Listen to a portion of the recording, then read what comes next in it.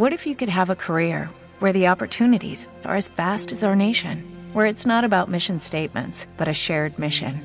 At U.S. Customs and Border Protection, we go beyond to protect more than borders. From ship to shore, air to ground, cities to local communities, CBP agents and officers are keeping people safe. Join U.S. Customs and Border Protection and go beyond for something far greater than yourself. Learn more at cbp.gov/careers.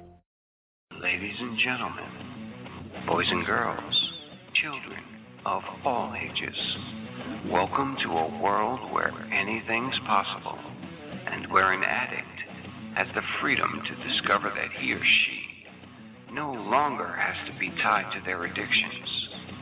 Why are you here? What are you looking for? There are plenty of things harder than quitting smoking, quitting drinking, or quitting drugs. Push now, Penny. Push. Now! Come on, Penny. That's it. Hold of it. Come on, Penny. Push. I can see the head. I can see...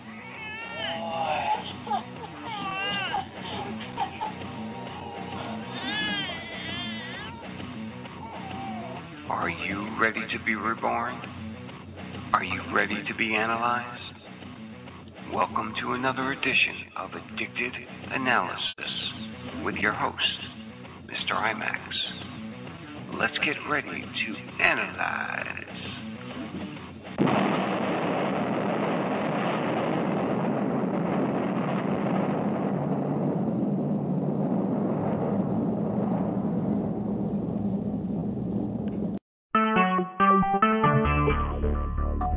Talk shoes. Recorded live.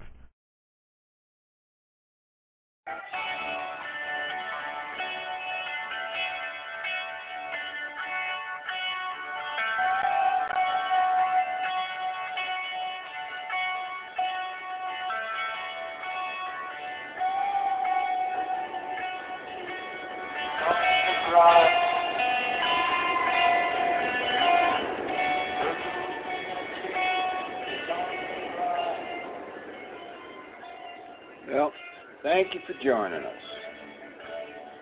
Welcome to the dark side of the moon. That's pretty much where we're going. It's a place where addicts, you and I, can come, discuss whatever's on their minds. We're going to do some interviewing. We're going to do some talking. We're going to do some recovery work. All right? Because that's basically why we're here.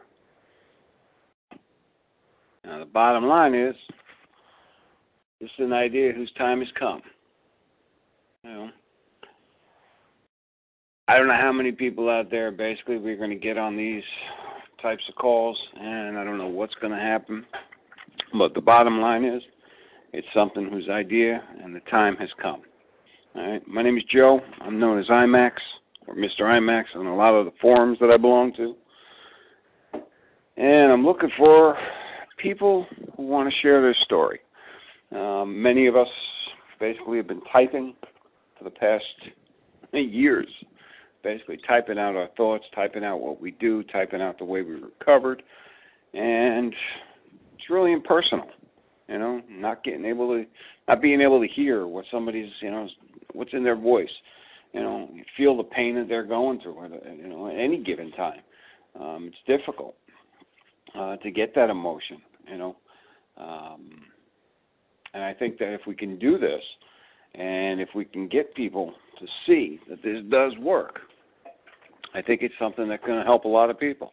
So what I'd like to do is get started and basically tell people, all of you, just give you an idea of who I am. A lot of you may know from my story who I am and, over the past 5 years what I've done, but I'm going to share with you again, basically take some time, and, we'll go ahead and discuss, who I am. It all started 46 years ago. Actually, just had a birthday about a week ago, and started up in Brooklyn, New York. Both my parents, hard workers, misguided, I guess you could say, because they both smoked. My mother smoked while she was pregnant with me. As many of you will probably understand that. unfortunately, that's what, they didn't know any better. And growing up, I shouldn't say growing up, the first 4 years of my life, I really don't have any recollection of. Too many burnt out brain cells, I guess. But growing up, first Brooklyn, and then we moved out to Long Island. One of the things that I remember first of our new house basically was riding my bicycle at about 4 or 5 years old down the street and getting lost. Maybe 10 houses down, 8 houses down, getting lost on the corner. I've been lost, or I was lost ever since, for 35 years. The bottom line is that's a lot of us got lost. All right, but I grew up in Long Island, and basically we had some good friends. Everybody hung out. It's not like today where you have to worry about your kids going outside. We hung out outside most of the day. If it wasn't in school, we were outside playing. And never was a problem. The only problem was the parents weren't around to, discipline us. Or I should say, at least in my case, they weren't. Both my parents worked. My father, a hard-working truck driver, worked for a supermarket by the name of Waldbaum's. And my mother had various jobs, but she always worked. She was gone most of the day. So when we went to school, and then we had the pleasure of getting out of school, came home to an empty house, and that empty house, sooner or later you're going to get in trouble, it's only a matter of time. I remember, we were stealing cases of beer from one of my friend's father's basement, and had my early indulgences in alcohol at that time, maybe 5th or 6th grade. We used to sleep out in the tents in the backyard during the summer. Somehow, some way, we always ended up with a bottle of wine, a quart of malt liquor, Colt 45. Remember that like it was yesterday. My first introduction to drugs. One of the kids from down the street on the corner, Mike, I don't forget his last name, but Mike's brother happened to be someone who managed to get some really good buds. And Mike came down one day and had a big old gold bug with him. That was my first introduction to pot. I believe it was 6th grade. Basically, it was interesting to say the least. First introduction to smoking, I'm not sure if it was just second, but we were sitting in, or I should say, the elementary school that I went to, East Rockaway Elementary School. There was a steel yard right behind the elementary school. Many of us indulged in exploring it. One day we were exploring, get up on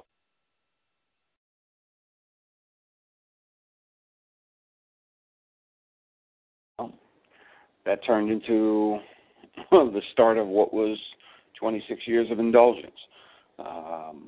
It was just amazing.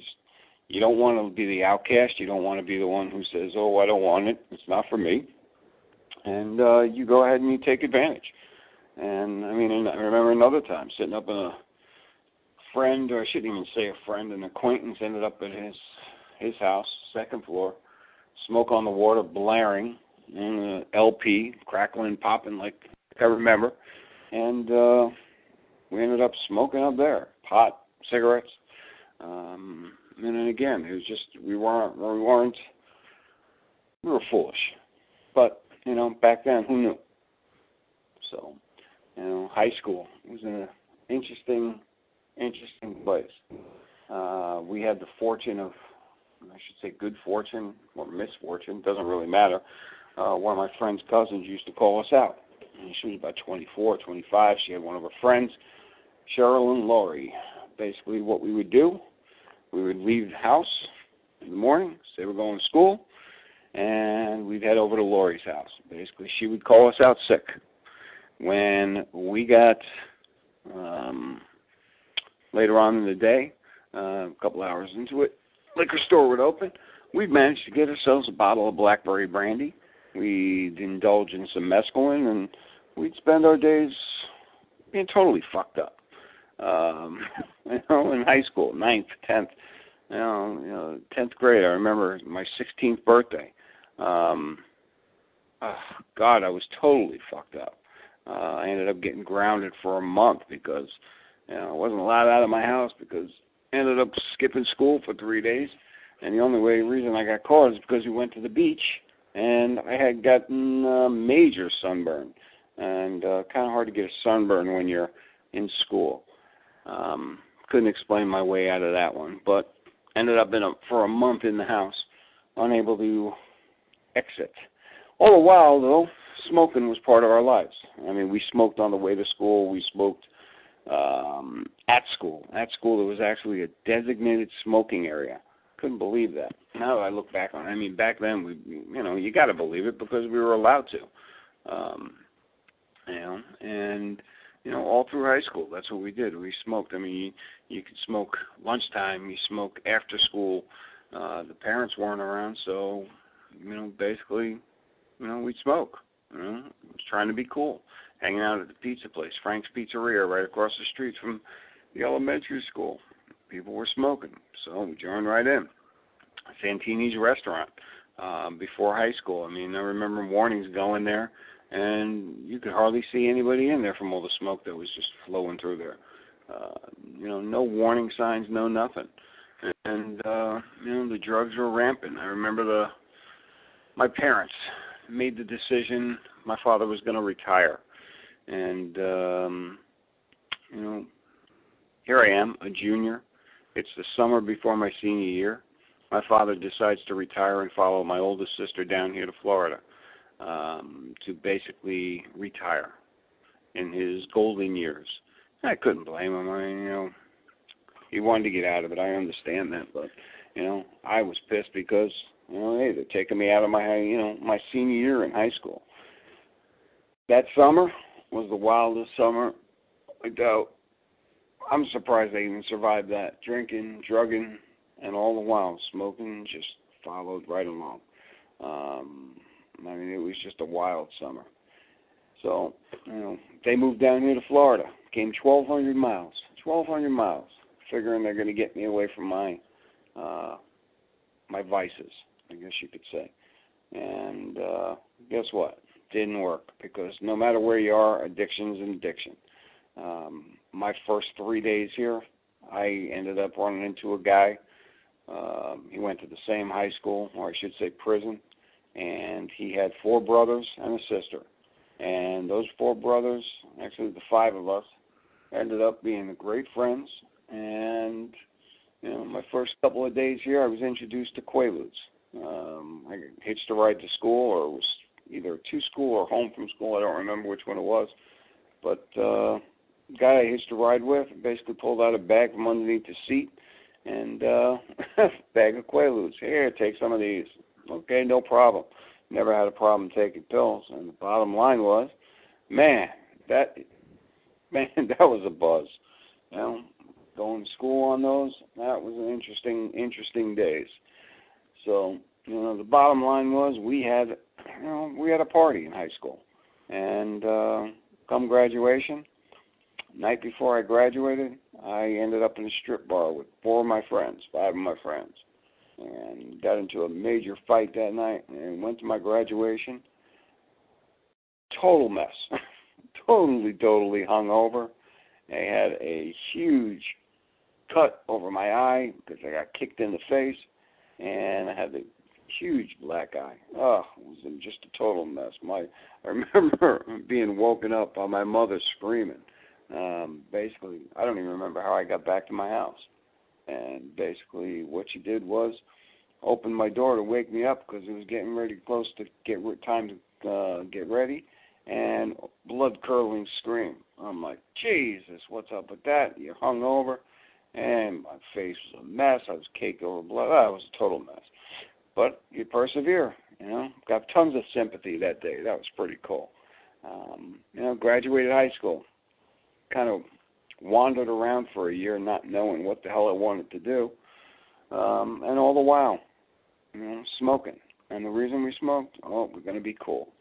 I had some of my friends from up north come down and visit, brought down some buds. And again, we all just smoked. That's all we did, no matter what we were doing. Any pictures I have of myself back then, or any of my friends, that's all we were doing. Bottom line is we smoked. After a couple of years of wandering around after high school, I ended up working with my brother-in-law. That didn't work out. He fired me. Why? Because I ended up being late for work every day because I was drunk most of the time at night. Then I did something really good, which was basically getting a job working for a beverage company, private beverage company who delivered soda to the Tri-County area. And, what they did was, after you finished your work, which generally was anywhere from 5 to 6, it was free beer. What a job for an alcoholic. I could have worked for free and just drank the beer. That lasted until 1988, when I had the wonderful fortune, or I should say, let me back up a little bit, 1986-87, I captured 2 DUIs. After the first one, I promised, I'm never going to drink again. I can't be drinking and driving, so I couldn't afford it. I managed to beat that one, but I still had the repercussions that went along with it. I had to go to school, I had to community service, and it was just a whole hassle. So I promised myself I wouldn't go ahead and indulge like I used to. That lasted about 6 months, all the while smoking. I guess I was smoking for a reason. I don't know. But the bottom line was, 6 months later, another DUI. And that one, there was no getting out of it. I was drunk, and I shouldn't have been driving. And, got to pay your dues. And I did. But then I had a wonderful day on, this is a date I'll never forget, 8/8/88. Wonderful day. I had the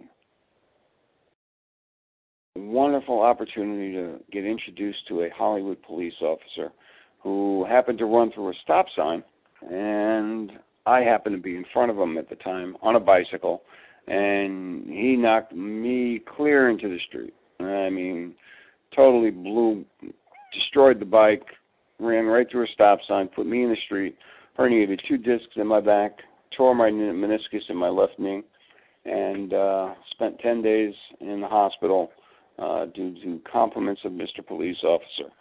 And once that happened, that's when things really went downhill. Addicted to painkillers due to that. The painkillers went right along with the drinking.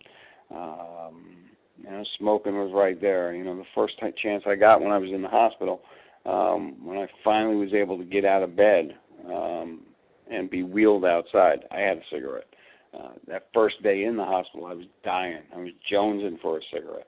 So I know what it is to go through that, And then, pretty much I lost my job. I lost everything.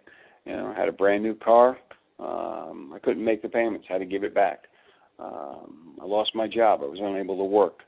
And I took up a job in a telemarketing office. And I was good at it. I made some money, and I met my future wife there. But for the next few years, that became difficult. 1990 was when my father was diagnosed with lung cancer. And even though we never really had a close relationship, it was something that it hit me hard. And I think that's when I started to really open my eyes as to what smoking can do. I watched a man who was very strong all his life, and strong-willed. Like I said, we never really had a close relationship. Wish we did, but we never did. Lung cancer ate him away. Went to his brain. Next thing you know, boom, he's dead. Okay, it took less than a year, and he was gone. Taken, Sorry. He just was taken. And, it's not a way that anybody should have to go.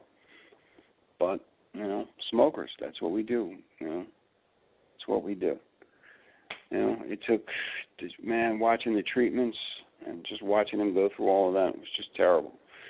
So for the next, the seed was planted, I guess, to quit back then, and that was 1991. But you know what? To be honest with you, for the next 11 years, it didn't happen. You know, I mean, I got married. I ended up doing a lot of different things. You know, 1993, I ended up out in Vegas with my wife. We got married. You know, I did quit drinking though. You know, back in 1991, after my wife, or my girlfriend at the time, she booted my ass out of the house because I was an asshole, and you know, it finally woke me up. So I quit drinking, and you know, it was really amazing how it happened because you know, I was not one who wanted to quit. I always said I would, but you know, it was not something that happened. And just when she booted me out, it was something clicked, and I ended up in AA, and I had a sponsor who basically was a real hard ass. You know, he wouldn't take any of my bullshit, wouldn't take any of my lies, and he knew every time I lied, and that was funny because, and you know how he knew? He was an addict. He saw himself in me, and every time I lied, Jesus, man, he caught me. And everything. I mean, there were times he just wanted to get away from me. You know, and he told me, he says, "You're a liar. You know, come back when you're ready to really quit." And I, you know, did some serious soul searching, and I quit. You know, since October 12th, 1991, when I woke up from a blackout about 2 feet from a gas pump in my van with my dogs in the back of the van, not knowing how I got there, that was a serious, serious wake-up call. You know, had I gone any further, who knows if that would have blown up or not? I don't know. You know, that was another DUI I should have had. Didn't happen though. Somebody was looking out for me. So, you know, like I said, that's a long time ago. But you know, I don't even think about drinking anymore. Well, I shouldn't say that. There's times where drinking is an option, but I just don't take advantage of it. But that was back in '91, and like I said, for the next 11 years, I still smoked. You know, I still indulged in my pain medication. I still smoked pot. You know, I did a lot of stuff. You know, but I did end up getting married in '93. In '95, we had our first kid together. Although we do have a daughter. It's my stepdaughter, Tara. She's a great kid. We've had our ups and downs, but you know, again, I smoked. You know, pretty much the whole time. My wife, she smoked as well, but you know what? One day, my daughter, Tara, she basically said, you know, "Mom, I wish you would quit." And that's all it took. You know, she asked her to make her a promise that she would quit, and she did. And I don't know many people who do it that way, just boom, you're done. But she did, and I'm proud of her for it. Myself, I used all the excuses. I mean, New Year's resolutions, birthdays, kids' birthdays, everything. Nothing. I promised when my son was born that I would quit. When he was born, I came home. I had a cigarette on the way home. It's just amazing what you do. And, you know, a year later, my daughter was born, Sierra, and promised that I would quit when she was born. Didn't happen. It's crazy, this addiction that we have. And it was just a choice. I mean, I chose to smoke rather than to quit, and that's pretty much what it came down to. So, you know, every single day that went by, I was kicking myself in the ass. Why am I still smoking? And I just light up another one. You know, even when I got caught, there were plenty of times where I got caught smoking. And my wife would look at me and say, "What's wrong with you? You're still smoking." And I would lie. "I'm not smoking." You know, I lived off of Altoids. You know, I don't know how the heck she put up with me. I really don't. But I'm glad she did. You know, 2000, we had another daughter. And you know, Alyssa, I promised I'd quit when she was born. Didn't happen. You know, 2002 came along, and I had to make that same journey again, the one that I took in 1990 with my father. My brother-in-law was diagnosed with lung cancer, and for a year, I watched him. I watched him go through some really, really serious pain and fear. And just so much. And all the while, he still smoked. He never gave it up. And I remember my sister lighting cigarettes for him, and him just sitting there on the bed. And it's just amazing how with lung cancer, how it starts in the lungs, and all of a sudden it's in your brain. And they were so identical as far as just what happened. And God, I never want that to happen. I never want to have to, that kind of pain and that kind of aggravation, and just, I can't imagine what people go through with that, and I can never see myself doing it. But again, in December of 2002, he died. December 4th, 2002, passed away. Another victim from Marlboro. He's the Marlboro man. You know, that hit me pretty hard. And for the next couple of weeks, I mean, I don't know. The pain of watching him, what he went through, and aggravation, I don't know, everything just kind of caught up with me. But even that, I mean, New Year's 2003, I was sitting there. I quit. I'm done. 4 hours later, I'm out in my backyard having a cigarette.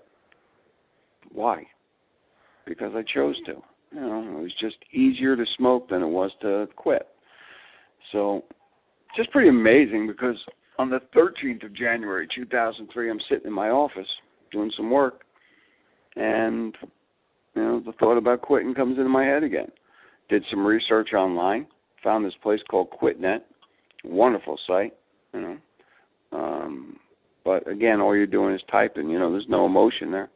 And I found the site, made a commitment to quit. I decided, and you know, the idea that, you know, the phrase "quitting smoking is not hard, deciding to is what popped into my head that January morning. And you know, I put down my cigarettes, I threw them out, and threw them out in the back in the dumpster. And at 10 o'clock that morning, I made the commitment to do it, and I haven't had a cigarette since. And the bottom line is, I chose to do that. Okay, that's what you have to do. You have to decide that you want to quit smoking. If you don't decide that you're going to do it, if you do it for somebody else, you're going to have a damn hard time doing it.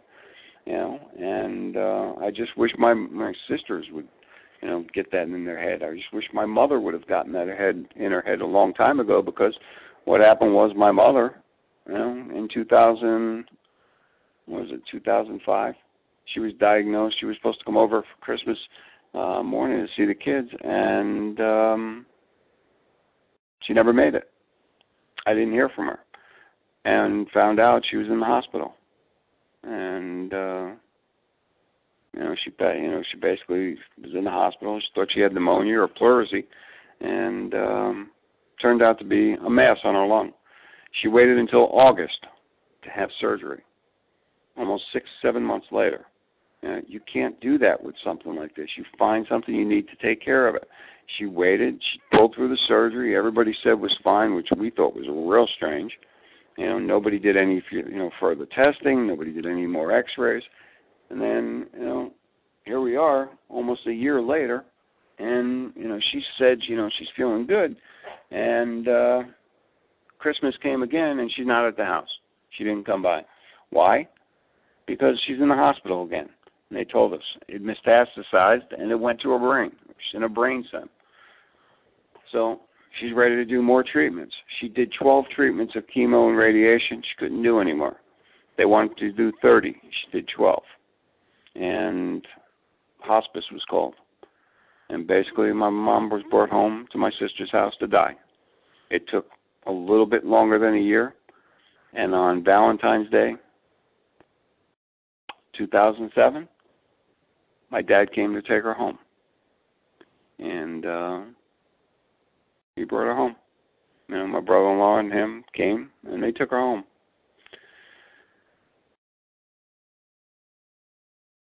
It was hard.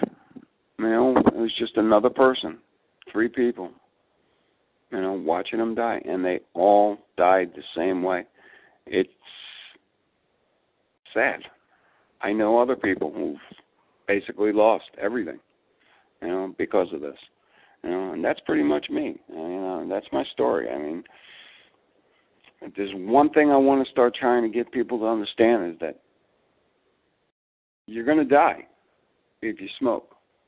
You absolutely will die. Our government has the ability to stop this, one of the things I brought up recently was, would you vote for a president or a potential president candidate who smoked? And a lot of people, they don't understand the question, but, thinking about it, it's just, you're actually, he's got a chance of dying while he's in office. What kind of role model was that for our kids? What about for his kids? I don't know. I'm rambling now, but, it's kind of hard to sit there and just talk. Just trying to go through some of my thoughts here, As an addict, there are some nights my mind just wanders, and, I have the benefit of being able to be online most of the night because I do work at night. But the bottom line is it's, an opportunity. I think that's what we're looking at. I've got an opportunity here to share with people like yourself, whoever's listening, and I want to take advantage of that. Got about a minute left, so what I'm going to do is wrap this up and basically tell you my thoughts, my ideas. I'd like to take this and run with it. I think what I'm going to do for the next show, I'm going to interview or talk with somebody, a good friend of mine who, she's a beautiful lady, she's big heart, and she's got some great ideas, and I think she's one of the people that she's helped a lot of people out there. I'm going to let her tell her story, and then I want to try and get some people on, talk about, their situations and see what they have to say and where they want to go with this, and I think we can do a lot with it. Just getting people to listen, and we have a big conversation, sort of like a big AA meeting nationwide or worldwide. I'm really looking forward to doing this. I appreciate you taking the time to listen, and hopefully I'll get to talk to you real soon. I'm Max. Ow!